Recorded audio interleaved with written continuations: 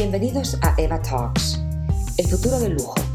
Esta es la temática del Foro Luxury Lab que se acaba de celebrar en la Ciudad de México. En este episodio conversaremos con diferentes personalidades especialistas en este tema y que han sido ponentes de esta conferencia para proporcionar una visión completa del ecosistema del lujo. Ana de la Reguera, bienvenida a Eva Talks. Gracias, Eva. ¡Qué emoción! ¡Qué emoción! ¡Qué gusto tenerte aquí en este especial! Muchos te conocen por tu parte artística como actriz, muy reconocida, pero también eres fundadora de la Fundación Veracruzana. Cuéntanos un poquito para aquellos que no saben del trabajo que haces con la Fundación. Sí, con Veracruzana empezamos en el 2010, a raíz del huracán Carl, que destruyó muchas zonas de Veracruz, y donde yo me enfoqué fue en la antigua Veracruz, que en la antigua pues es muy importante no nada más para Veracruz, sino para México, porque fue donde se dio la conquista, fue donde llegó Hernán Cortés, donde está la primera iglesia de América continental, está en la antigua, las caballerizas de Santa Ana, esta famoso dicho de quemar las naves, fue en una ceiba enorme, preciosa, que está en la antigua, que fue donde Cortés, pues así que quemó sus naves para no regresar a España. Entonces, cuando sucedió el huracán, estaba destrozada la población y hay un río que se le llama el río de los Colibríes, y es un pueblo pesquero, ¿no? De pescadores. Y junto al río pues había muchos restaurantitos donde la gente que visita va y comen ahí. Entonces todo eso estaba bajo el agua. Entonces, pues cuando llegué a ayudar a Veracruz dije, no puede ser esto, porque la gente no nada más necesita láminas para un techo y despensa, necesitan que su economía vuelva a funcionar, porque la gente vive de la visita del turista a la antigua. Y todo suele ser siempre muy inmediato, es decir, sucede una tragedia natural, todo el mundo ayuda y luego todo el mundo se olvida. Así es. Y la gente se queda con unos serios problemas. Tú eres de Veracruz, obviamente. Así es. Y al ver todo eso es cuando decides a crear la fundación. Ahí creo la fundación, construye un bulevar peatonal a la orilla del río, hago que el gobierno drague el río para que no se siga inundando y reforestamos, pues rehicimos todos los restaurantes que eran como esta parte turística donde la gente llega a comer, les pusimos iluminación, bancas, o sea, todo. Y bueno, después la fundación fue creciendo, editamos un libro, construimos una casa de cultura y capacitación que ya lleva desde el 2014, donde traemos artistas de México, de Veracruz, de nacionales, internacionales, para que vayan y expongan y también para que se queden como residentes y capaciten al pueblo. Entonces ha sido un trabajo muy largo de ya casi 9 años. ¿Qué es lo que has querido lograr con tu ponencia en este foro el día de hoy? ¿Cuál ha sido tu objetivo? Pues mira, es una oportunidad muy grande que la gente sepa qué es Veracruzana, porque a pesar de que llevamos muchos años, a pesar de que soy una figura pública y afortunadamente me han publicado muchas veces sobre mi labor, siempre me encuentro todo el tiempo la gente no tenía idea que hacías esto, ¿no? Entonces, para mí eso es importante. Que se sepa de qué se hace en Veracruz, y también el hecho de poder colaborar a futuro con marcas, porque claro, es importante, es muy caro sustentar una fundación que se dedica al arte, que se dedica a la cultura. Muchas veces la gente se tiende el corazón más por enfermedades, por desastres naturales, por cosas inmediatas, pero a través de la cultura y de la educación cambiamos realmente, radicalmente. Por ejemplo, en la antigua pues hay menos violencia, los niños están más educados, entienden que... Porque estás trabajando con la comunidad. Como estamos trabajando con la comunidad todo el tiempo. Entonces, ha sido un proceso muy largo. Al principio se nos acercaban y después ya no.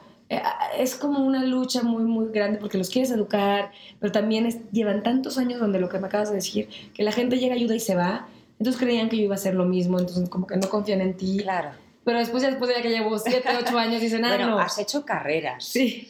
Sí, exposiciones, eventos, todo. Estás súper involucrada. Sí. Esto no es algo que está ahí para decir que haces filantropía, sino que es parte integral de tu vida, de tu ser, de tu corazón. Sí. Y, por ejemplo, para las personas que os estén escuchando, hay muchas personas que no saben cómo involucrarse o que quieren abrir su propia fundación. ¿Tú qué consejos le darías para este tema? Honestamente, siempre les digo no abras una fundación porque es lo más pesado y o sea, si quieres ayudar a algo y ves que ya hay una fundación que lo haga y te gusta y confías en ella, apoya a esa fundación porque es muy complicado. Solamente que si quieras hacerlo y sea tu pasión y tu vocación, hazlo. Pero quiero decirles que es lo que más tiempo me lleva, más que mi carrera de actuación, es la fundación. Es increíble escuchar eso, que es lo que más tiempo te toma por toda la logística, la gente, los recursos. Es muy pesado, es venir, por ejemplo, a un foro como el día de hoy, que me viajo en lugar de estar ahorita trabajando en cosas como actriz, tengo que estar aquí tratando de recaudar fondos y que la gente me conozca, y es como empezar una nueva carrera, ¿no? Y siendo figura pública es complicado, a veces a la gente que no es figura pública todavía 10 veces más.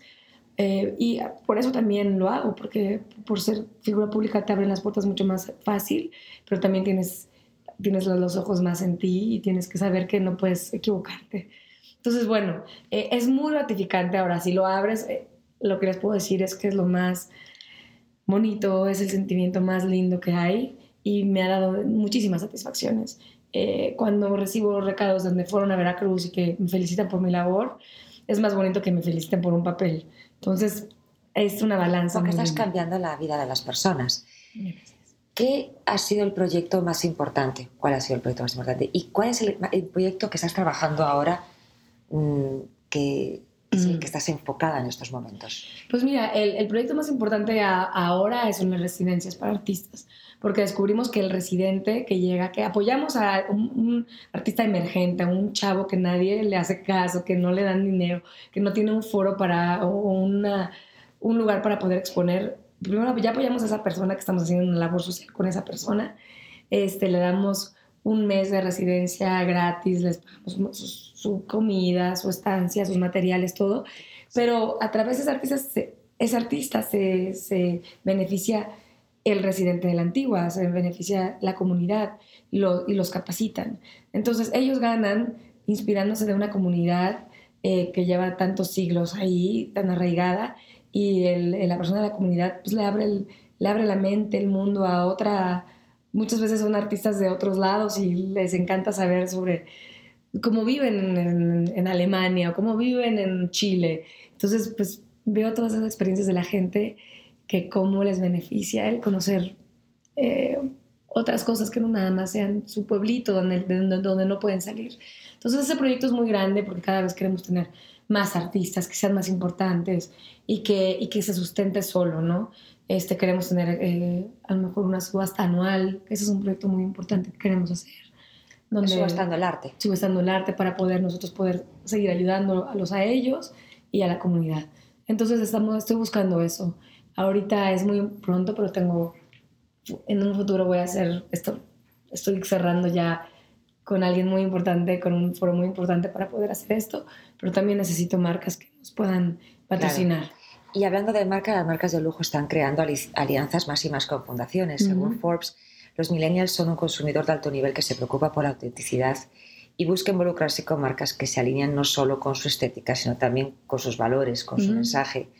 Por ejemplo, el 87% de los estadounidenses comprará un producto porque una empresa abogó por un problema que les interesaba.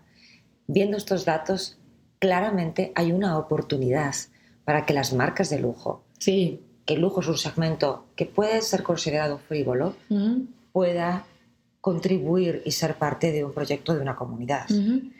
¿Qué les dirías a las marcas de lujo? Bueno, yo a las marcas de lujo les diría que sigan haciendo ese trabajo, que sigan investigando sobre cómo el cliente reacciona, ¿no? Todo lo que estamos escuchando el día de hoy en Luxury Lab es bien importante porque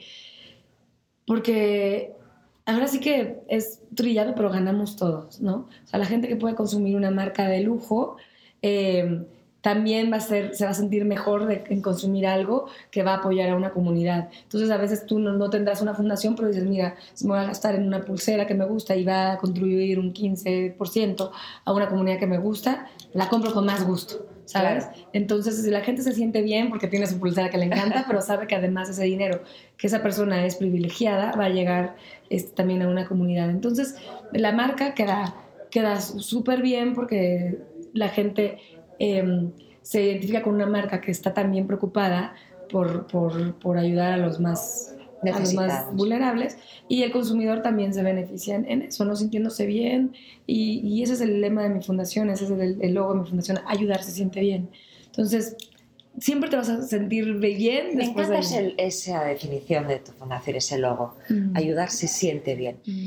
La definición de lujo también es ser solidarios con los demás. Lujo no es solamente lo que llevas, lo que compras, es también cómo tú te sientes, es cómo puedes contribuir a los demás. ¿Qué es el lujo para ti? Para mí el lujo es tiempo. Y el tiempo es que, como te explico, que me toma la fundación, es muy importante. Entonces, yo les estoy, creo que, dando el lujo más grande que tengo a la gente, a las comunidades. Y si nosotros le podemos dar eso a la gente que podemos impactar alrededor nuestro, vamos a hacer un cambio importante. ¿Me explico? O sea, a lo mejor no vas a impactar en el mundo, pero si tú puedes impactar a la persona que está al lado tuyo con tu tiempo, que es un lujo, no ya has hecho algo, ¿no? Porque sí. Ayudarnos a abrir solamente una fundación, ayudarnos solamente contribuir con dinero, es ayudar también a las personas que te encuentras en el camino. Sí. Lo que más le gusta a la gente es sentirse escuchados, sentirse vistos, que la gente los toma en cuenta. Entonces, eso nada más es con tu tiempo, con escucharlos, con estar al pendientes, con estar en contacto, con preguntarles cómo están. Eso para mí es el lujo más grande que podemos recibir y que podemos brindar. Tú tienes un sentido del humor fantástico, porque lo veo en tus redes sociales y me río y a veces te pongo caritas porque tienes ese sentido del humor único, muy tuyo. Haces ejercicio y unos abdominales impresionantes, que es algo que te envidio, pero también admiro muchísimo, además del sentido del humor, los abdominales, el ejercicio que haces, y síganle, y vas progresando. Trabajas con esta fundación que no todo el mundo quizás conocía, sí. Pero ¿qué es algo que nadie sabe de ti? Yo creo que, bueno, lo saben un poco más justo por lo que acabas de decir, por las redes sociales, mi sentido del humor, soy muy desparpajada, soy muy bromista, soy muy carrillera, digamos, y creo que eso a veces la gente, cuando me ve en mis papeles, cuando me ve ayudando, creen que soy como mucho más seria y refinada de alguna manera, y no, soy de verdad súper... la gente que me conoce muy bien sabe que no pueden confiar en mí porque soy muy bromista, porque si te quedas dormido en un mal momento, te voy a tomar una foto y te voy a molestar. He visto alguna de esas fotos, esos videos. Yo no me voy a quedar dormida al lado tuyo. No, siempre se quedan dormidos al lado mío. No sé si es mi aliento. Mira, si me quedo dormida, ¿me puedes por lo menos quitar el brillo de la cara o algo? No, ¿sabes? Como que... El chiste es que te veas fatal. Te entiendo. No, yo creo que eso es lo que la gente menos, ese lado es el que menos conoce de mí, y es por eso que lo trato de poner mucho en mis redes sociales. Bueno, Ana, muchísimas gracias por esta oportunidad y felicidades por todo el trabajo que haces. Gracias, igualmente a ti, muchas gracias. Por siempre darme un espacio y apoyarme. Muchas gracias. Gracias. Martina Azoulin, bienvenida a Eva Talks. Merci. Gracias. Thank you. Eres la fundadora de Azoulin Publishing. Sí. Y tu ponencia es sobre el lujo de Azoulin. Todo comenzó con un libro. Leí en una entrevista, si lo voy a pronunciar bien, La Colombe d'Or. La Colombe d'Or. Ok. Un hotel en el sur de Francia donde pasabas fines de semana con tu esposo. Y es un hotel que para vosotros representaba el lujo y el arte, y sobre todo el alma. ¿De esa manera se podría describir el espíritu de Azoulin? Sí, es una linda manera de decir las cosas, sí. Estamos impregnados de ese lugar, que no era un lugar de vacaciones, sino una segunda casa. Y era algo que escogimos porque nos sentíamos bien, porque las personas que dirigen eso son la misma familia desde hace 3 generaciones. Y eso es exactamente lo que has dicho. Encuentras ahí un lifestyle que es natural, que es de ellos, que no cambia, una manera de comer que es de ellos, que no cambia. Y todo eso es calidad y además de eso es cultura. Porque el lujo no necesariamente tiene que estar atado a un precio. Exacto. El lujo puede ser una experiencia, una forma en la que te atienden. Sí, es lo que... el lujo tiene tantas caras, pero hoy día es verdad que la gente descubre que puede ser muchas cosas y que depende del individuo. Entonces, y hay como decían antes estas personas que estaban hablando de la generación Z y que había esta búsqueda de lo, ¿cómo se dice en francés? Orgánico, de lo que es de lo que es normal, simple y creo que... Y que cuenten historias, sí, y que te llene. Y que te llene. Entonces la Colombe d'Or, bueno, tenía todo eso, es un sitio... Yo puedo decirte que mi librería en casa personal tiene muchos libros que dicen en el lomo Azuline. Y para mí y para muchas personas lo que vosotros habéis logrado es que los libros se han convertido en un objeto de lujo, un objeto de decoración. ¿Ha sido siempre así? ¿Los libros siempre fueron un objeto de lujo, como lo son ahora? No, nosotros los vemos como un objeto en que cuando empezamos a hacer libros en los años 90, principios de 90, los libros que veíamos en las librerías eran de temas muy clásicos y hechos de una manera muy clásica. Y entonces decidimos hacer... nuestros libros diferentes, con temas diferentes, abriendo los temas y haciéndolos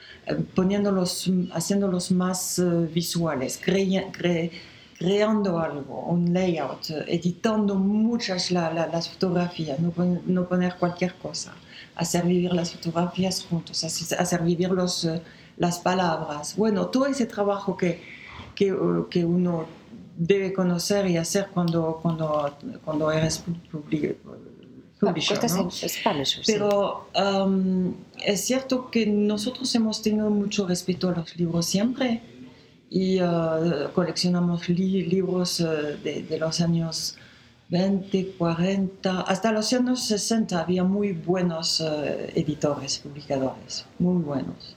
¿Qué es lo que sientes cuando vas a la casa de alguien o estás viajando por el mundo y ves un libro de Azuline? Me da gusto. En una mesa... Para mí es una satisfacción total. La gente se imagina la cantidad de trabajo que va detrás de un libro. ¿Cuánto toma el editar un libro de Azuline? Entre 6 meses y 3 años. Pero el promedio son 8 meses. Pero es mucho trabajo. Sí. Yo adoro lo que hago, pero es mucho trabajo. Son muchos detalles. Es como es una creación. Es también un poco artesanal, porque estás con materias que vas a... Y al final tiene todos lo que pueden ser problemas del industrial, porque lo vas a repetir muchas copias, entonces claro. Hay que estar en medio. Y no puedes cometer un solo error, es decir, sí. El libro cuando sale tiene que salir perfecto. Sí. Una vez que está impreso no hay marcha atrás. Y es fácil que se vaya un error. Entonces eso es un trabajo de curaduría impresionante. En un mundo donde las conversaciones se giran en torno a que todo lo impreso ya no existe, que todo se mueve a una era digital, que los libros ahora están pensando en que tienen que ser digitales y todo digital. ¿Cuál es tu punto de vista al respecto? Yo creo que es complementario, pero no veo... Mis libros son... cuando yo veo un libro que me gusta y cuando lo abro, tiene que ser un momento para mí. Todo el mundo habla de experiencia. La experiencia de un libro de visual así no puede pasar por el screen. Es por la pantallita. La textura para empezar. Porque hay un trabajo que va, como huele. La textura, por ejemplo, la colección que tenemos de libros que están todo pegados a mano, lo ves como una exposición. es este tipo de libro. Los otros hay 200 fotos, pero que cada una tiene un significado y está cargada de emoción, y que va con el otro, y que la doble página te tiene que llevar a algo, significar algo. Bueno, todo es ese trabajo de uno lo que hace. No es transmisible a las nuevas tecnologías. Son dos cosas diferentes, sí. Pero necesitamos la nueva tecnología para hacer conocer los libros y entonces mostrarlos y tratar de hacer pasar ese espíritu. Se trata de esto. Y eso es un gran desafío para cualquier marca de lujo. Ese es un desafío para cualquier marca de lujo. Yo creo que para nosotros es más obvio porque no vamos a inventar toda una historia con una bolsa. Claro. Vamos a nada más traducir lo que el espíritu y la historia del libro. Entonces es un poco diferente, tenemos más materia. Claro. ¿Qué objetivo quieres lograr con tu ponencia el día de hoy aquí en México? ¿Qué quieres lograr con tu ponencia el día de hoy en México? Yo quiero convencer a la gente que un libro, primero, porque yo creo que la mayoría de la gente que está acá no es muy interesada en libros. Son directores de empresas, son directores de marketing, son gente de ese nivel y están en cifras y en análisis, números. Sí. Y yo diría que la mejor manera hoy día de contar quién eres es pasar por este tipo de medio, porque implica poder tener el espacio, el volumen necesario para no solamente explicar tu historia, pero sobre todo mostrar el espíritu. Y por eso hemos hecho un montón de libros que nos han pedido marcas, porque tenemos este savoir-faire de hacer, de comprender que una marca tiene que estar hoy día viva y quiere también mostrar todo lo que es. Su historia. Y convertir esto en libro. Y eso sabemos hacerlo muy bien, pero la cosa que es difícil muchas veces es que la gente como directores y sobre todo director de marketing no hacen la diferencia entre un libro y otro libro. Para ellos un libro es un libro y entonces a veces tienen una visión del libro como de un catálogo o de una cosa muy básica. Claro. Sí. Bueno, no sé si han leído entonces, obviamente lo que has dicho antes, no han tenido acceso a los libros de Asulin, a el que se siente cuando lo compras, cuando lo abres, cuando ves cómo está editada la historia que cuenta. Y creo que definitivamente con estas nuevas tecnologías y con toda nuestra atención puesta en números, cifras, métricas, Roy, nos olvidamos de esos momentos, ¿no? Y que si no fueran relevantes para el consumidor, Asulin no fuera lo que soy. Uh-huh. Si son relevantes para el consumidor, significa que el consumidor, que es el que hoy dicta todo, te está diciendo no te olvides que este objeto es importante. Y yo creo que los millennials y las nuevas generaciones también están en búsqueda de objetos que dicen algo de ellos. Cuando tú llegas a la casa de alguien, inmediatamente, bueno, por lo menos la gente cuando llega a mi casa se fija en absolutamente todo. Tengo muchos libros, tengo muchas figuritas, tengo muchos detalles, le he puesto mucho cariño a mi entorno y a la gente le encanta porque de alguna manera representa... Habla de ti. Habla de mí. Entonces, y no es un tema de presupuesto, porque si tú no tienes una casa tan grande, tienes un apartamento pequeño y aunque tu coffee table te haya costado, no sé, $70, X cantidad de dinero, yo creo que cuando tú pones ciertos objetos, aunque sean dos, yo creo que eso es lo más bonito que hay, ¿no? Sí, que invitamos a la gente a que lo haga. Es un accesorio como un objeto, un libro, pero es un accesorio con contenido. y es un accesorio para el sueño también. Bueno, vamos a ver si nos escuchan y se animan a descubrir mundos diferentes y cosas diferentes, ¿no? Cuéntame brevemente de este fin de semana que has pasado en San Miguel de Allende. Maravilloso. Fue un descubrimiento total. Me habían hablado de San Miguel de Allende y por eso quise ir. Escogí yo. Pero debo decir que fueron casi 2 días donde no paré, porque había tanto que ver, tanta gente también. Hay una comunidad de gente ahí extraordinaria, que tienen algo que decir, que no están ahí por azar, pero están apetizados, no, están atraídos. Están atraídos por este tipo de lugar donde pueden ser ellos. Están rodeados de belleza, la belleza es... El espíritu de la ciudad es fantástica. Y son creativos todos, sí, de una manera u otra.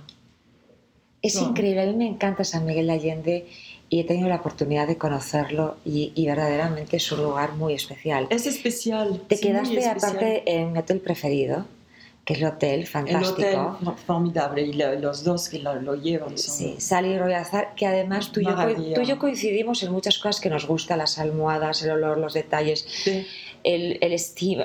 No vamos a contar más secretos porque que la gente vaya y lo descubra, claro, pero qué bueno que has tenido la oportunidad de conocer a San Miguel de Allende. Sí, regresaré seguramente. Y qué bueno el poder contar contigo en esta oportunidad y que hayas participado en el podcast y espero que esta sea una de muchas conversaciones. Martín, muchísimas gracias por participar con nosotros. No, gracias por tenerme. Gracias. Sofía Escamilla, bienvenida a Eva Talks. Muchas gracias, Eva. Un encanto y un placer estar contigo. Igualmente.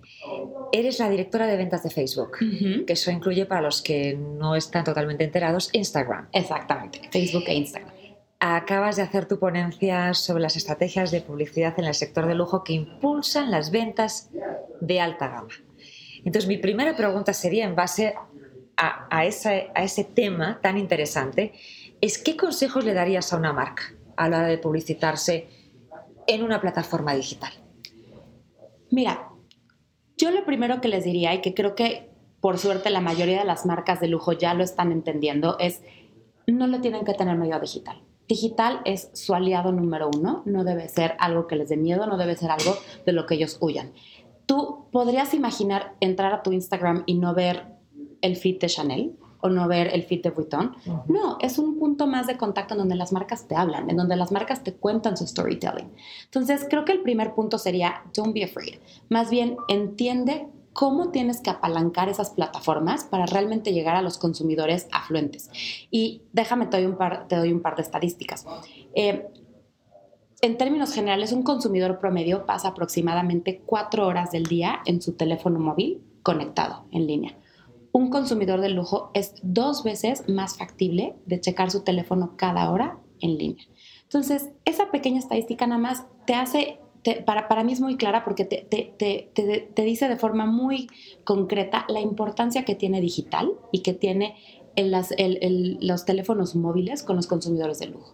Son consumidores mucho más digitales, consumidores que están realmente conectados a redes sociales todo el tiempo y ahí es donde les tienes que hablar y tienes que encontrar la forma en la que les hablas, porque si bien tu marca tiene que tener un mismo storytelling independientemente de qué outlet estás escogiendo, a fin de cuentas es muy diferente hablarle a un consumidor en una revista que hablarle a un consumidor de lujo en Instagram, que hablarle a un consumidor de lujo en una publicación print o en un out of home. Entonces, yo lo que diría es, no le tengan miedo, en resumen, no le tengan miedo a las redes sociales, no le tengan miedo a la parte digital, es una parte integral, debería ser una parte integral de su estrategia de marketing. Ahí es donde los consumidores de lujo hoy en día pasan tiempo. Claro, y eso estamos hablando de marcas específicamente de lujo, porque sí, las marcas, otro tipo de marcas sí están más presentes totalmente en digital. Simplemente las marcas de lujo que obviamente han tardado un poco más en hacer una entrada, también por dudas de cómo deben de estar presentes. Totalmente. Que estoy segura que es una de las preguntas que más te hacen las marcas de lujo. Totalmente. Y, por ejemplo, preguntas como, ¿cómo diferencio Facebook de Instagram? ¿Cuál debe ser mi estrategia en Facebook versus mi estrategia en Instagram? Y para mí es muy claro. Instagram debe ser un brazo de tu estrategia de PR. Debe ser la extensión de ese storytelling que tú cuentas a tus consumidores. Y aquí hay algo muy importante.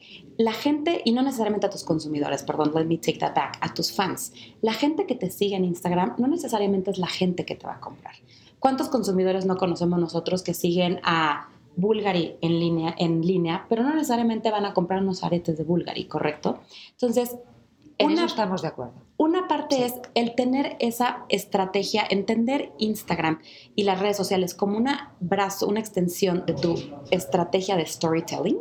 Y por otra parte, entender la gran capacidad que tienen las redes sociales, en particular Facebook e Instagram, de segmentación, para entonces hablar específicamente a los consumidores que el día de hoy o en un futuro próximo van a consumir tu marca. Y entonces llegar con un mensaje claro, con un mensaje contundente y asegurarte que realmente estás estableciendo esa comunicación y que estás estableciendo esa intimidad con la marca, aun cuando sea, y es lo que llamamos el precision advertising, ¿no? Claro, porque tú también te encargas de la publicidad, pero también estamos hablando de un branding. Totalmente. Es el contenido que tiene que ir orgánico y cómo tú debes de utilizarlo. Es decir, nos queda claro que Instagram es como una herramienta más de relaciones públicas, tiene que ir más al lado de esa parte, de storytelling. ¿Y Facebook cómo recomendarías que alguien lo use? Yo te diría que Instagram en particular, de forma orgánica, es una herramienta de relaciones públicas, sí. Pero Instagram y Facebook en conjunto, cuando haces pauta, debe ser una herramienta para ti de comunicación con precision advertising a tu target que va a comprar y que va a consumir tus productos o servicios el día de hoy o el día de mañana.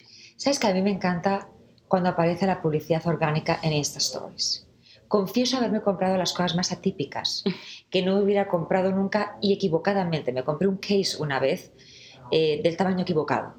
Pero he encontrado que esa forma de publicidad donde también se genera un community, porque puedes hacer un referral y te dan un descuento, es muy atractivo y es muy orgánico. Totalmente. Las stories, de hecho, el producto de stories es uno de los productos que más está creciendo para nosotros.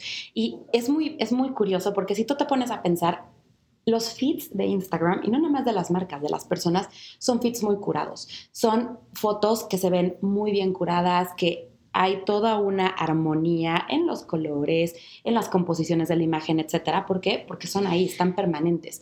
Pero cuando tú piensas en stories son un poquito más irreverentes, si tú quieres, son un poquito más divertidas. Entonces, son historias que publicas y en 24 horas, they're gone. Entonces, no tienes que estarte preocupando tanto por cómo se ve en términos estéticos el story de hoy versus el story de mañana o el de pasado mañana. Entonces, permite un poquito más el ser más playful, yo creo. Y eso hace justamente que los consumidores sean un poquito más impulsivos y justamente terminen comprando ese case que en cualquier otro momento igual lo hubieras pensado 2 veces. Sí, lo hubiera pensado más de 2 veces porque es muy fácil hacer el swipe y ir directo a comprarlo, claro. Y tienes tu cuenta de PayPal y para cuando ya lo has pensado 2 veces ya tienes algo que está de camino a tu casa. Claro, and it's engaging, it's fun, es divertido. Claro. ¿Cuáles son los mitos que crees que en general, o los podemos especificar en lujo, si te parece bien, los mitos sobre la publicidad en redes sociales? Creo que hay un mito muy grande que es una de las grandes labores que estamos haciendo en Facebook y te diría que esto es en lujo y en todas las industrias en general. El hecho de que tener más seguidores implica o es directamente proporcional a ser más exitoso. No necesariamente es el caso. Ponte a pensar Chanel. Chanel es la marca de lujo en moda por excelencia, probablemente podríamos decir eso, o Vuitton, también 2 marcas sumamente reconocidas. ¿Qué porcentaje de los fans de Chanel o de Vuitton realmente van a la tienda y terminan comprando un bolso? Es mínimo. Entonces, si Chanel y Vuitton estuvieran enfocados en crear y construir una base de fans, estarían realmente dejando a un lado lo que realmente va al final de cuentas a hacer que sus ventas crezcan, que es el hablarle a los consumidores que realmente van a comprar su producto. Entonces, yo lo que le diría a las marcas de lujo, el mito número 1 que tienen que acabar es no se enfoquen en likes, no se enfoquen en shares y en comments y en cuántos seguidores tienen, enfóquense en llegar a su consumidor target con los productos correctos, usando las herramientas correctas de Facebook y de Instagram y la gran capacidad que tenemos de segmentación en nuestras plataformas. Bien interesante. También había un artículo recientemente de Business of Fashion que más que la cantidad de seguidores que alguien tenga, las marcas se están enfocando mucho más en la credibilidad de quién lo está publicando. Claro. Cuando ves a las marcas en general, requiere todo este trabajo contratar a una persona de social media. Y a veces lo más difícil es encontrar en el mercado a alguien que sepa hablar de una marca de lujo, una marca en general que tenga la facilidad de hacer una narrativa. No, todo el mundo puede escribir en español, pero no todo el mundo puede escribir una narrativa. Para nada. ¿Estamos de acuerdo? Totalmente. ¿Qué crees que hace falta en términos de conocimiento de las nuevas generaciones o la gente que nos está escuchando, que está estudiando, o aquel que está buscando un trabajo? Me haces una pregunta muy compleja y tiene muchas aristas. Bueno, quizás tenemos que hacer, yo creo que esto toca para hacer un podcast especial. Totalmente. Mira, yo te diría que en términos generales creo que aquí estamos juntando dos skill sets diferentes que es muy difícil encontrar. Primero, creo que para trabajar en la industria de lujo tienes que entender la industria de lujo y tienes que tener un ojo para la industria de lujo. Y no quiere decir que tú vayas a ser el director creativo, no quiere decir que tú vayas a ser el diseñador y que tú vayas a escoger cuáles van a ser los colores de la colección, pero tienes que entender por qué ese color hace sentido el día de hoy en la pasarela y tienes que entender el por qué ese color hace sentido versus el resto de tu colección. ¿Por qué? Porque el momento en que estás comunicando eso en tu feed de Instagram, tiene que hacer sentido y tiene que tener una curaduría detrás. Entonces creo que ahí está, o sea, a las futuras generaciones que les diría, entiendan lujo, primero que nada.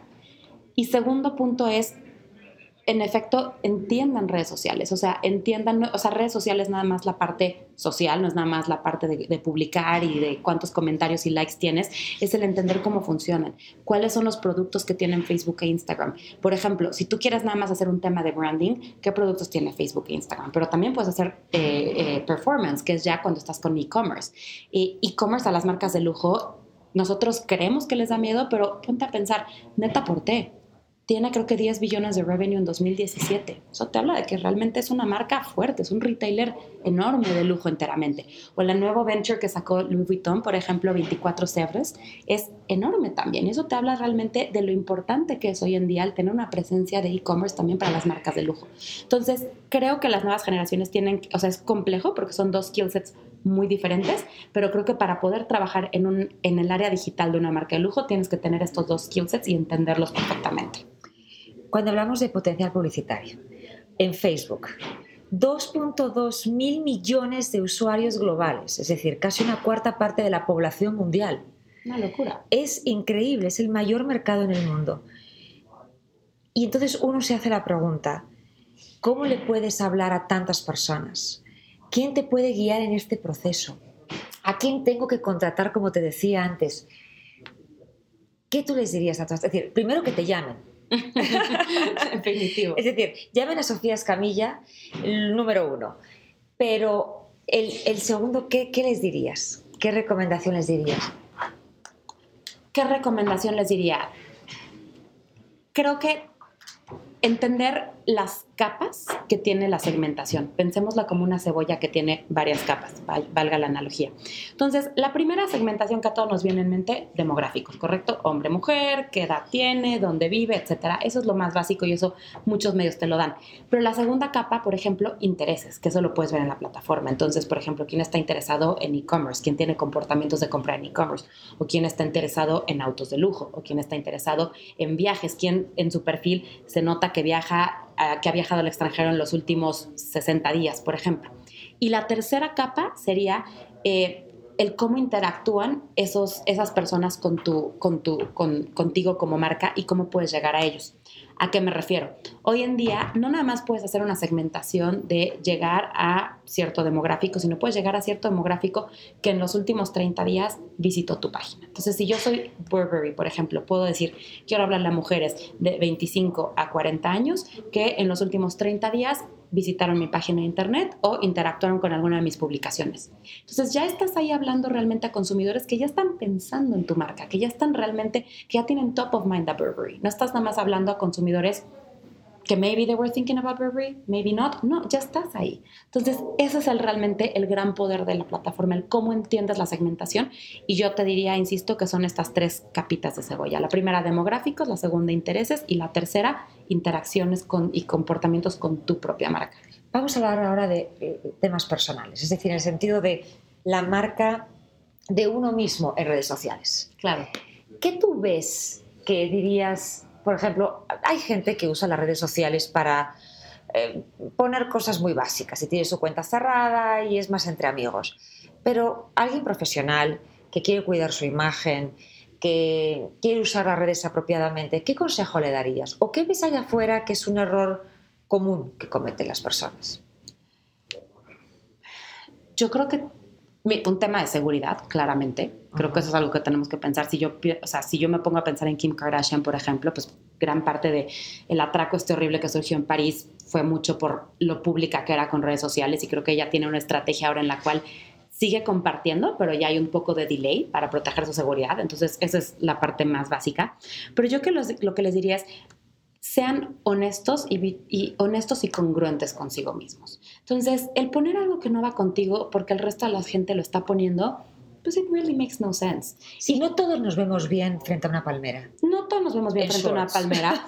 No todos nos vemos bien con unas Birkenstocks. O sea, sí. No, habremos gente que nos vemos bien con Birkenstocks, habremos gente que nos vemos bien con stilettos. Escoge escoge what do you stand for, qué es lo que realmente eres tú, y eso públicalo, porque si no se ve muy fake. Y yo eso lo veo, por ejemplo, con bloggers. Hay bloggers que yo admiro muchísimo y que veo su estilo y veo su ojo y se nota, o hay veces que es muy obvio e incluso ellas o ellos lo ponen, hacen el disclosure que están en paid partnership con alguna marca, pero hay otras que por más que hagan ese disclosure o aunque no lo hagan, no hace match. Y entonces dices, ¿por qué una blogger de street style me está anunciando Givenchy o the other way around? It really makes no sense. Entonces no es el hacer lo que todo el mundo está haciendo, es lo que es hacer lo que es congruente contigo mismo, lo que va con tu marca personal. Gran consejo, gran consejo. Leí un artículo que Facebook es una de las empresas más difíciles a la hora de entrevistarse para buscar un trabajo. Y que principalmente es por las preguntas que te hacen. Entonces, por ejemplo, yo leía este artículo y me imaginaba, ¿cuánto es la inversión publicitaria en Internet? Y si yo me hacen esa pregunta en esos momentos no tendría la menor idea, no sé qué preguntas te hicieron. ¿Cuántos posts sobre cumpleaños se hacen en un día? No lo sé.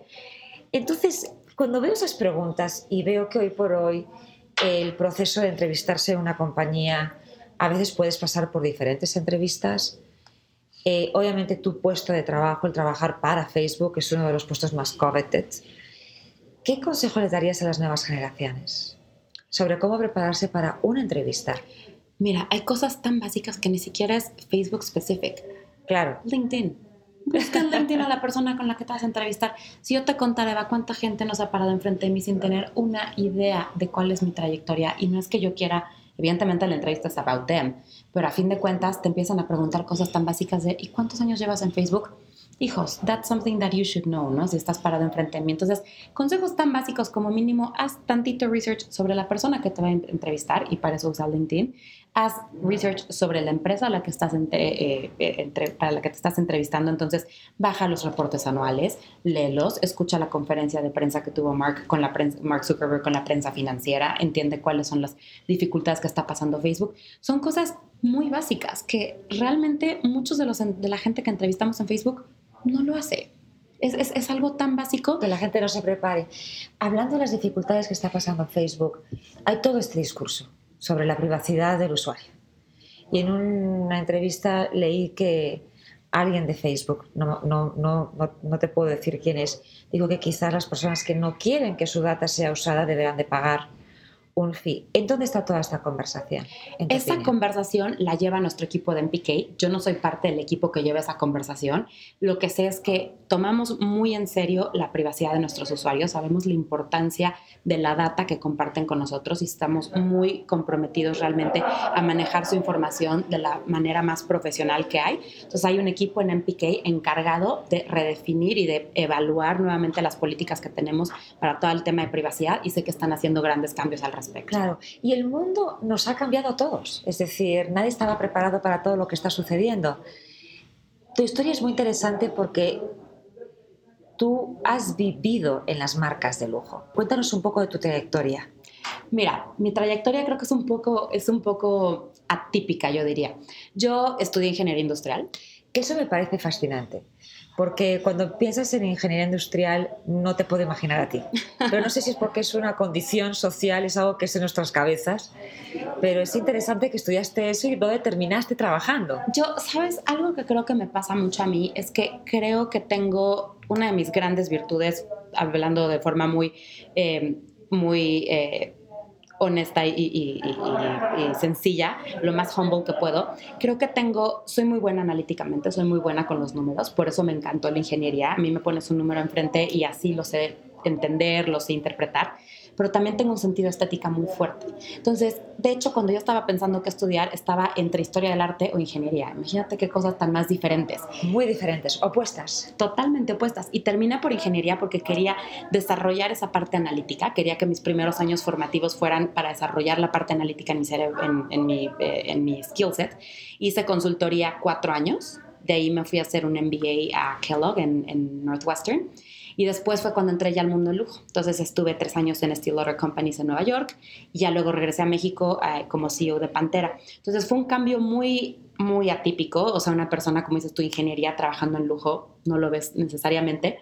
Pero yo creo que eso es justamente lo que me ha ayudado a mí a avanzar en mi carrera. El tener ese skill set analítico, el entender negocios, el ver un P&L y entender qué me dice eso, o sea, el ver un estado de resultados, los reportes financieros de una marca y entender qué me dice, pero también el saber que, por darte un ejemplo, si estás en una marca de lujo, no se trata de abrir tiendas por abrir tiendas porque vas a incrementar tu productividad, se trata también de un tema de exclusividad. Entonces, aun cuando los números te podrían decir que hace sentido seguir abriendo tiendas, no hace sentido porque vas a matar a tu marca.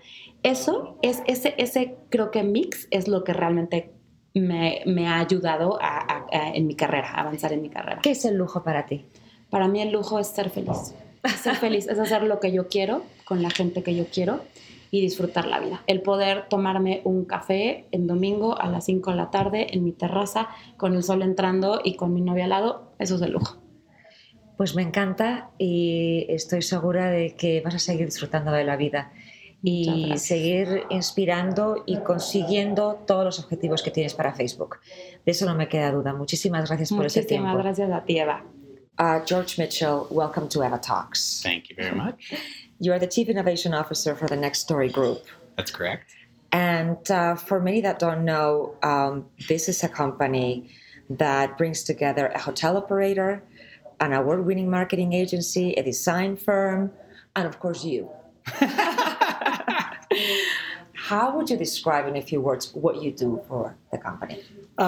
So I don't know that I can limit it to a few words, but I will do my best. Try. Okay.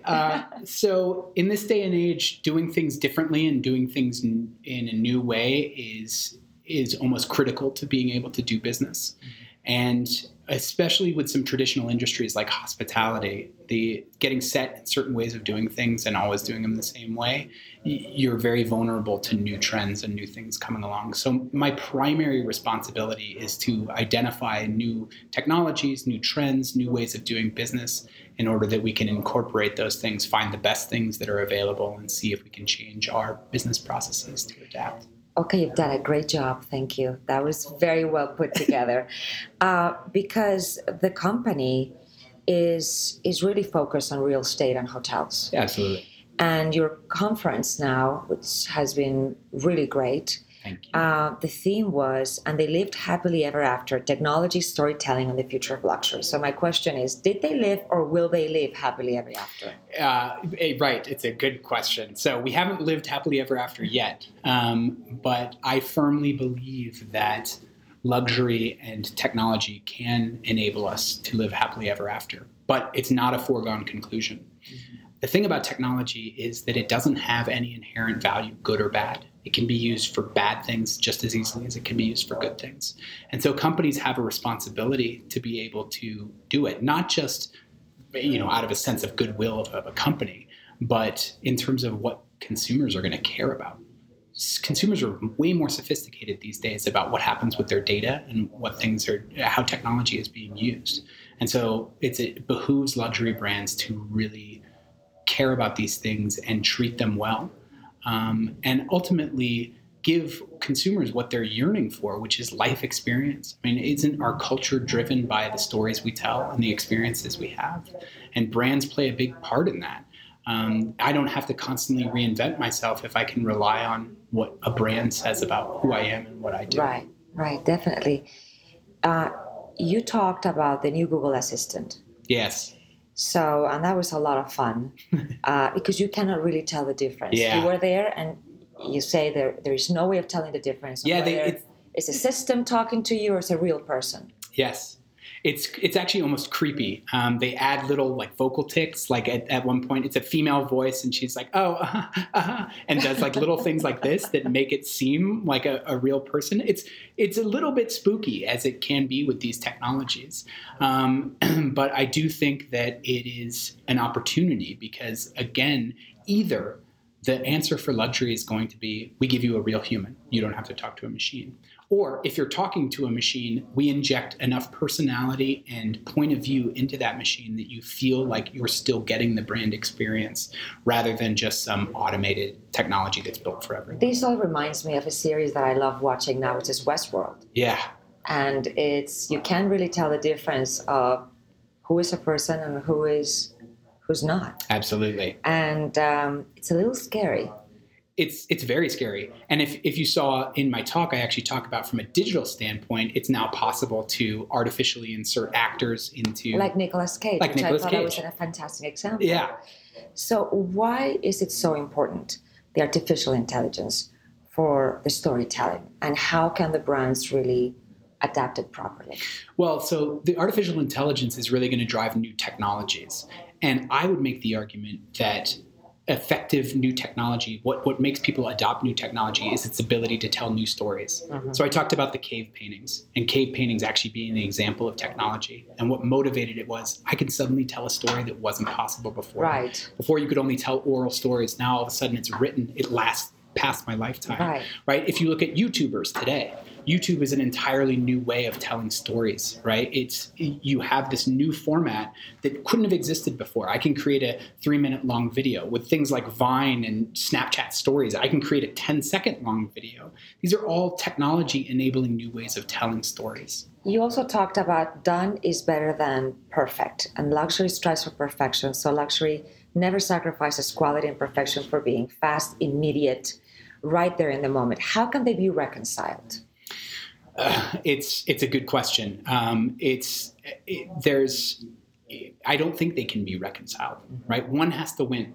And in a pure technology play, technology is going to win. And in luxury is going to win. So the question is, how can luxury use technology as a tool, incorporate technology, but still provide the value around striving for perfection? Because a technology company is always going to try to get to scale, is always going to try to make it available to everybody. So they just want to get it out there, get it out there. Do you think that the perception of luxury is being lost with technology? We can't touch things. We can't smell things. We can't, when you talk about experiences, I mean, we're sitting in our couches at home and we're living through all of this, but is that luxury? It's a good question. I think luxury definitely is evolving. I think you do see there's two things happening. You see a swing back towards this artisanal, handmade things, because there's a very strong desire of, I want something that's not made by a machine. I want something that I know somebody's put the craft into. But I would argue that that's because of the story. Somebody, whether that was generation after generation passed down how to make this shoe, right? You knew that shoe was being made the same way 200 years ago in the same manners. There's something really compelling to us about that. But there's also a whole new kind of luxury that is dependent on these digital technologies, because I think part of luxury is unique experiences that are extraordinary somehow. So when we all live in a world where the default is technology enabled, what makes an extraordinary experience is something that probably is going to involve technology. Just in the same way that having silk sheets when everybody else was sleeping on burlap or whatever, that was basically, luxury can only exist in the context of the masses. And so now in a digital world where everybody has access to digital technology, what is the experience that luxury is going to have that makes it stand out? One of the chapters, because you divided your conference on chapters, was content explosion. Yeah. More demand for content, and technology has made this very easy. Like you were saying before, anyone can build anything. Anyone can create a video. Anyone can create content. If there's somebody listening that they have a small company or brand, what recommendations would you give them in the way that they do their storytelling using technology? Well, I think it's always good to look at how technology is going to unlock new ways of telling stories. And so, for example, take YouTube. The very first YouTubers got a huge advantage because they were the first ones on the platform, right? Nowadays, if I wanted to have a cooking channel on YouTube, it would be very hard for me because there's a million people that have a cooking channel. How do you differentiate yourself from the rest? Right. So, and that's really treating YouTube as a traditional channel, which it's really become. YouTube is mass and everybody's on it. Right. But what you can look for is the new technology. Can you be the first guy that's doing cooking in VR? That doesn't exist right now, right? So these new technologies unlock new ways of, you still need content on these, but now that's really your opportunity. Be the first one there and start to carve out your niche. It's way easier to be a big fish in a small pond than a small fish in a big pond. Very good recommendations. You also talked about personal transportation, the electric bike, which I love because you now use electric bike to move from one place to the other in LA where you live. Yep. And then you went on to say that because you have now the electric cars and, everything is so accessible, the new luxury is going to be flying cars. Yeah. And I find that really interesting because I'm really scared of that time. I don't think that I will be a very good driver on a flying car. I don't know about you. But again, is how can these motor companies really use the storytelling? Yeah. So what do you see out there? Well, in terms of personal transportation, particularly, I mean, it comes down, there's two things. What I was talking about on personal transportation is this idea of it's more efficient to get around with my electric bike. But the other idea is that, well, what if I create a car that is extremely comfortable? And so even though it's going to take me 20 minutes, 30 minutes to get to my office, I have access to all of this technology in the car that makes it easier to do. And for example, listening to the podcast. Exactly, listening to the podcast. So curating content for those new experiences that we see because of their reality. What is it like? How can you tailor it to somebody who's on their morning commute or their evening commute? And how can you communicate this so that the value makes sense for the person purchasing the car? Yeah. It does make a difference. I remember when I was very indecisive many, many years ago on buying a car and investing on a car because I was traveling so much. Yeah. Should I not? I looked at every option and then I determined that I really needed a very comfortable car. And sometimes comfort, you can only find it in really luxury cars. Oh, absolutely. Yeah, I wish I could find it somewhere else. But it's like clothes. Once you try on... hard to go back. Yeah, it's really, really hard. So I want to end with a quote that you put in from Alfonso Cuarón. Yeah. I thought it was phenomenal. Technology is not good or bad. Technology is tools. Yeah. And I think that is really, adapting it to the market that you were talking to. I'm a big fan of Alfonso Cuarón, regardless. But you're in Mexico, so it's great that you use somebody from Mexico. But also that we shouldn't be scared. Yeah. Because I've used in this conversation, I think twice, I've used the word scared or intimidated. Yeah.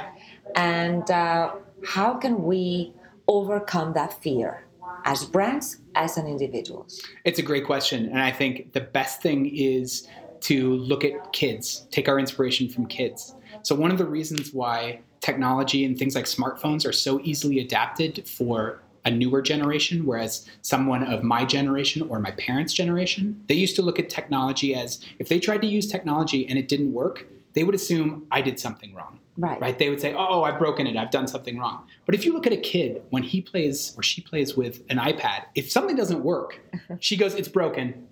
She immediately will assign the blame to the technology. And it's because she's not scared of the technology. She assumes that technology is built to serve us. She understands that inherently. So I used Alfonso Cuarón because, I think he's an amazing director, but also that whole idea of telling stories and making movies, that's really like things that only kids really get to dream about doing. Most of us can't be in that world. But that's the same thing. He was able to say, okay, how can I take this technology and tell a new kind of story? And you look at a film like Gravity, and it's just a phenomenal piece of technology, but you don't really even notice it. You just believe, well, obviously they must have shot that in space. And they clearly, you just believe the whole movie existed there, when really there was a crazy amount of technology behind the scenes to do it. So I think saying if a 6-year-old girl isn't afraid of this piece of technology, I probably shouldn't be either. Absolutely. So I'm going to take that as the biggest trend just adapt, move on, embrace it, and, go with it. Yeah, absolutely. So thank you so much, George, for your time. My pleasure. Congratulations. Thank you so much. Laura Chías es socia de The Boston Consulting Group. Laura, bienvenida a Eva Talks. Muchas gracias. Las tendencias clave de los bienes de lujo en 2018, esta ha sido la base de tu ponencia en el foro. Cuéntanos un poco de qué se va a tratar, cuáles van a ser las tendencias que van a estar sucediendo en los próximos 12 meses, si tuvieras que sumarizarlas, porque hablaste de 10 tendencias. Hablé de 10 grandes tendencias, pero yo te diría, creo que la raíz de todo es cómo el consumidor está pasando de tener a ser. Cómo cada vez se vuelve más importante los sentimientos, el estar satisfecho, el vivir y el experimentar cosas que antes no tenías acceso, no sabías que ni siquiera que existían. Te diría que las grandes tendencias que estaremos viendo es un consumidor un poco menos leal, más dispuesto a cambiar entre marcas, a probar cosas nuevas, a poder cumplir con esa necesidad de experimentar cosas nuevas. Un consumidor bastante más exigente, con más información. En la era digital nos está permitiendo tener mucho más acceso a información. Claro. Es un consumidor que puede comparar más, que puede estar más consciente y ser más ágil en tomar decisiones, buscando, sí, seguir teniendo bienes de lujo, sentirse diferente, especial y único, pero al mismo tiempo encontrar las mejores opciones para hacerlo. Cada vez van a ponerle más retos a las empresas. ¿Cuáles dirías que son las categorías en las que va a haber mayor crecimiento en términos de marcas de lujo? En México específicamente, categorías como calzado y como ropa, lentes, van a ser categorías que van a estar creciendo de forma importante en el ámbito personal, pero igual que en el resto del mundo, los servicios o el lujo experimental es el que va a estar teniendo el mayor crecimiento. Entonces, alimentos y bebidas, viajes, hoteles, son categorías que deberían de ver un despunte en los próximos años de forma importante. Hablabas de algo muy interesante en tu ponencia sobre la percepción del valor en relación al precio. Cuéntanos un poquito más. Como te decía hace un rato, el consumidor cada vez se vuelve más inteligente y tiene más acceso a la información. Entonces, hay una desconexión cada vez más grande entre el valor percibido de las cosas y el precio que estamos pagando por ellas. Este consumidor está buscando, como te decía, más opciones de encontrar bienes o servicios a precios descontados. Está buscando conseguir ahorros, pero no es por el hecho de quererse ahorrar unos centavos, es por el hecho de pagar lo que consideran justo por lo que están comprando. Entonces, sí ha habido una fuerte tendencia a pensar en qué es lo que yo debería de estar pagando por tener o por vivir esa experiencia, que cada vez va a poner más presión nuevamente en las marcas. Hablabas también algo muy interesante sobre las redes sociales y el poder y el impacto que las redes sociales van a tener en las marcas de lujo. Cuéntanos más. Diría, veo las redes sociales desde dos puntos de vista. Uno, lo que están haciendo las marcas y cómo la inversión en redes sociales y el asegurarse que tienen una cara ante, sobre todo los millennials, va a ser muy relevante. Pero también está el tema de influencers y cómo las marcas se anticipan, porque el mundo ya no es como antes, en donde estaba el artista de moda y le iba a durar la moda varios años. Ahora los influencers aparecen y desaparecen y las marcas van a tener que anticiparse, no solamente identificar a estos influencers, sino muchas veces a desarrollarlos y a invertir en conjunto para poder tener una influencia en las nuevas generaciones especialmente.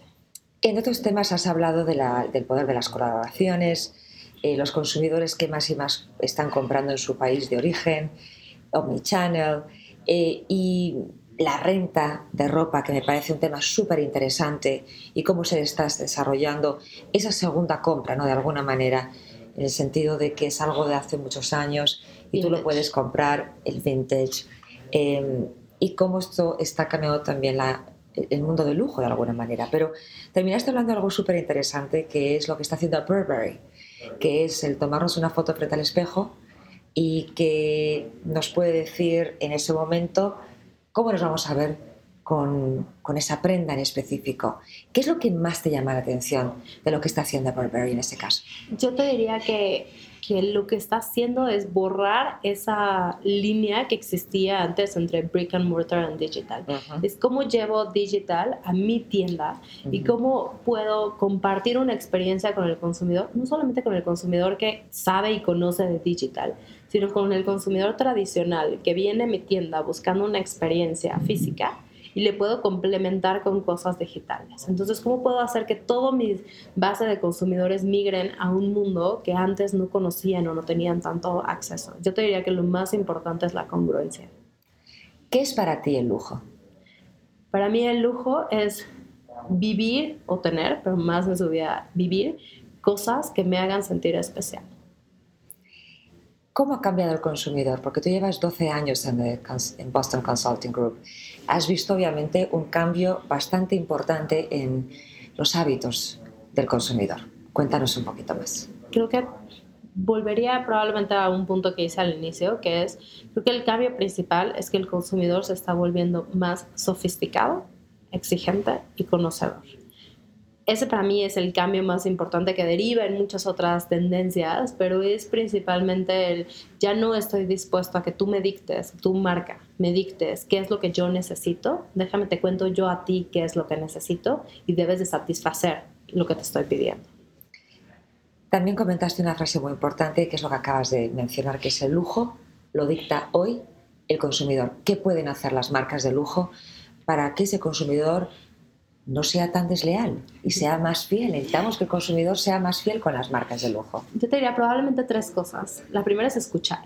Estar seguros que están bien abiertos a escuchar, que tienen los canales adecuados para tener esa retroalimentación, que ya no son encuestas a llenar el lápiz en la tienda para decir cómo está tu marca, es asegurarse que hacen uso de inteligencia artificial, por ejemplo, para poder analizar todo lo que los blogs están subiendo y entender realmente qué es lo que el consumidor quiere. Creo que la segunda cosa es personalización.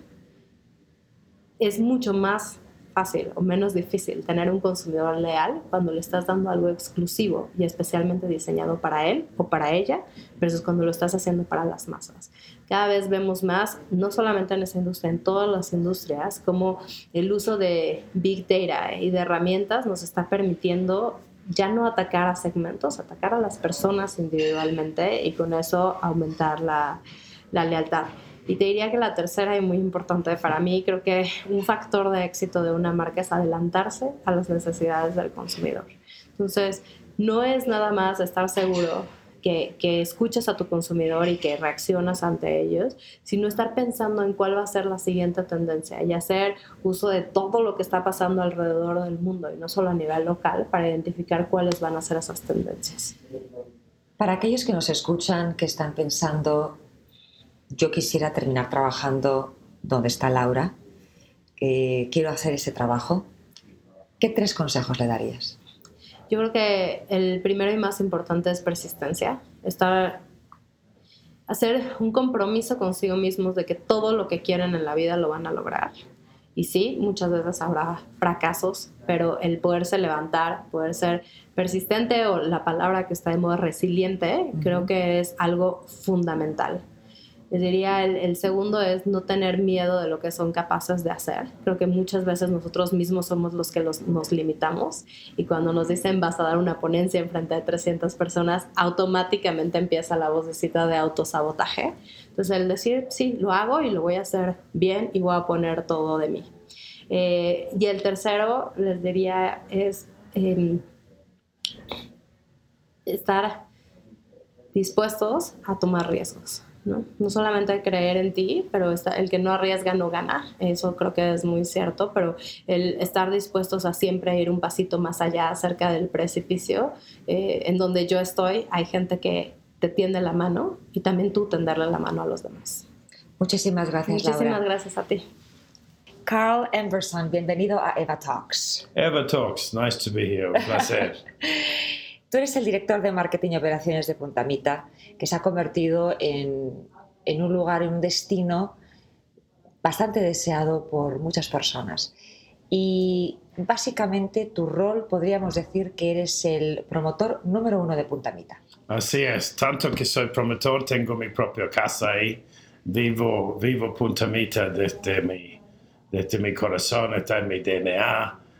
soy embajador, soy amante, soy fan. Entonces es muy, muy fácil ser embajador y promover un lugar que tú amas con tu corazón, ¿no? Entonces eso se me hace fácil el trabajo. Desde ya soy un hotelero, soy una persona que gusta ese de las relaciones y de promover, y por eso me encuentro en mi lugar en este mundo que se llama Punta Mita. Has estado en la dirección de varios hoteles a través de tu trayectoria, pero podríamos decir que 2010 fue un momento importante en tu carrera cuando eres destinado al St. Regis de Punta Mita. Correcto, sí, tenía que elegir entre ser el director de hospitalidad de los Juegos Olímpicos de Río de Janeiro o el St. Regis Punta Mita, y elegí el St. Regis Punta Mita. Creo que tomaste la decisión correcta. Sí, no sé imagínate. No sé por qué tengo ese sentimiento en estos momentos, pero creo que hiciste muy bien ese trabajo. La ponencia para el Luxury Lab que haces es un tema enfocado en sostenibilidad, wellness y turismo de lujo. Correcto. Hablemos por separado de los tres. Va. Cuando hables de sostenibilidad, ¿a qué te refieres? Sustentabilidad, yo creo que mi mejor lección de aprendizaje en sustentabilidad fue mi época que tuve en Mayakoba, en Playa del Carmen. Creo que ellos tienen un enfoque hacia sustentabilidad muy serio, muy profesional, desde que en cada hotel hay un gerente de sustentabilidad, hay un equipo que se dedica a sustentabilidad, 3 o 4 personas, que no lo vi en ningún otro hotel en mi carrera. Yo estaba en Mayakoba y no sabía que existía esa persona. Sí, existen esas personas, hay un cuidado muy meticuloso del medio ambiente, de sus proveedores. Entonces, esa fue mi elección más grande. Obviamente en Riviera Nayarit también creo que hacen un excelente trabajo. Un ejemplo muy claro es las Islas Marietas, que fue un lugar que estaba yéndose al desastre ecológico, y lo pudieron, a pesar de la política y todo, pudieron tomar las riendas y controlar esa belleza natural que tienen ahí, ¿no?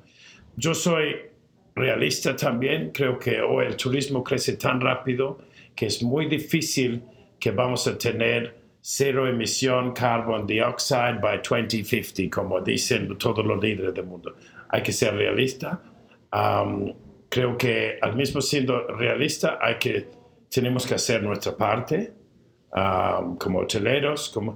Y la mejor manera de hacer esto más rápido, crecer más, es involucrar al huésped.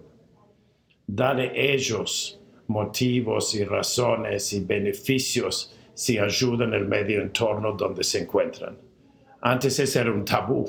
Cuando yo era un hotelero de Hyatt hace 20 años, ¿cómo le vas a dar un descuento si cuida la toalla? Claro. No, pero hoy en día la gente son conscientes, entonces... Y son pequeñas cosas que puedes hacer, porque ser sostenible no significa que no vas a tener las botellas de plástico en el hotel, de agua, porque la transformación no puede ser tan fuerte. La gente no se adapta necesariamente bien. Pero con pequeños detalles, como no vamos a lavar las sábanas todos los días, no vamos a lavar las toallas. Claro, apagar el aire, dejar las ventanas abiertas. Sí, porque más que el 50% del gasto en los hoteles de lujo está en el agua y en la electricidad. Es ahí donde puede ser las grandes. Así que ya saben, los que nos estén escuchando, por favor, las duchas, yo sé, cuando uno está de vacaciones, no quiere disfrutar el baño, pero con tranquilidad. Sí, uno puede hacer una diferencia. Uno puede hacer una gran diferencia. Y no es un tabú, eso creo que, Eva, si yo voy a un hotel como St. Regis Punta Mita, St. Regis aquí o el Four Seasons, no es un tabú que estoy pagando X monte de dólares, me voy a dejar el agua correr todo lo que yo quiero. Sí puedes, pero no es responsable. Claro. Entonces te ofrecemos la posibilidad de ser responsable con el medio entorno, ¿no? Y entonces, en todo este tema, trabajas directamente con los hoteles de la zona. Sí. También con las residencias. Correcto. Para que la gente y el turismo que llegue tenga una experiencia inolvidable. Sí, esa es parte en tu destino. Sí. Hablemos del wellness. Wellness, para mí, wellness no es una tendencia. Okay. Wellness, sino es más bien una necesidad hoy. En el mundo tan rápido y veloz que vive la gente hoy, creo que es Es el segundo segmento más importante en el sector del turismo. Claro. Entonces termina de ser una tendencia, si no es una necesidad. Y cada hotel tiene que, y muchos si tú ves en el mundo de hotelería de hoy, cada uno tiene su wellness suite, otro. Sí. Es parte de. Claro. Entonces así es. ¿Y el turismo de lujo? ¿Cómo se define un turismo de lujo? Para mí, en mi experiencia alrededor del mundo y especialmente en México, es la manera de personalizar el servicio, conociendo a tu cliente, haciendo cosas auténticas. Básicamente yo tengo haciéndoles llorar. Quiero que lloran porque cuando han visitado mi lugar o mi hotel, por el profesionalismo que tiene el equipo y la empatía, la atención y todo eso, cuando se van, lloran. Ese es el máximo. Ha llegado al podio de la hotelería cuando transforman sus vidas, ¿no? Yo creo que tú quieres que la gente llore, sí, pero llore de emoción. Llore de emoción porque hicimos algo que le cambió la vida. Sí, y eso es bien importante lo que comentas, porque el lujo puede ser muchas cosas. Tú llegas a un destino, llegas a un hotel fantástico, sí, depende de tu presupuesto, todo es bonito, la playa, el mar, pero hoy en día el lujo está en las emociones. Yo, por ejemplo, me quedé en un destino, no voy a decir cuál, y era la primera vez que me quedaba en un hotel all inclusive. Nunca me había quedado en un hotel all inclusive. Era de la alta gama. Sí.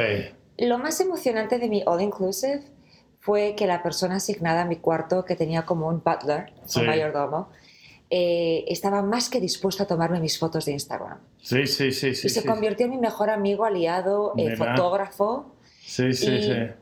Es impresionante cómo para mí esa fue una bonita experiencia. Sí, porque de pronto estaba con alguien que estaba tomándome fotos y que estaba más que entusiasmado y feliz. Yo le preguntaba, ¿y este look te parece que funciona bien? Y él, mira, te voy a extrañar, la verdad, porque ya me estás dando consejos de look. ¿Qué poses? Te puedo decir que hay que tener una paciencia para tomar fotos para mujeres en Instagram. Tal cual. Y te acuerdas de esas cosas, ¿no? Que engage estuvo la persona. Y desde que llegas al destino, porque también es desde el aeropuerto, desde... Claro. Empieza desde ahí, ¿no? Hasta empieza en la previa, de verdad. En lo previo. Tú naciste en las Islas Fiji. Correcto. A los 20 años ya tenías un puesto gerencial. Así es. La gente nos está escuchando y dicen, este señor tan estupendo, que además si lo verían, pues está bronceado, que tiene una vida bastante relajada, se ríe con facilidad. Si alguien diría, bueno, yo quisiera ese puesto.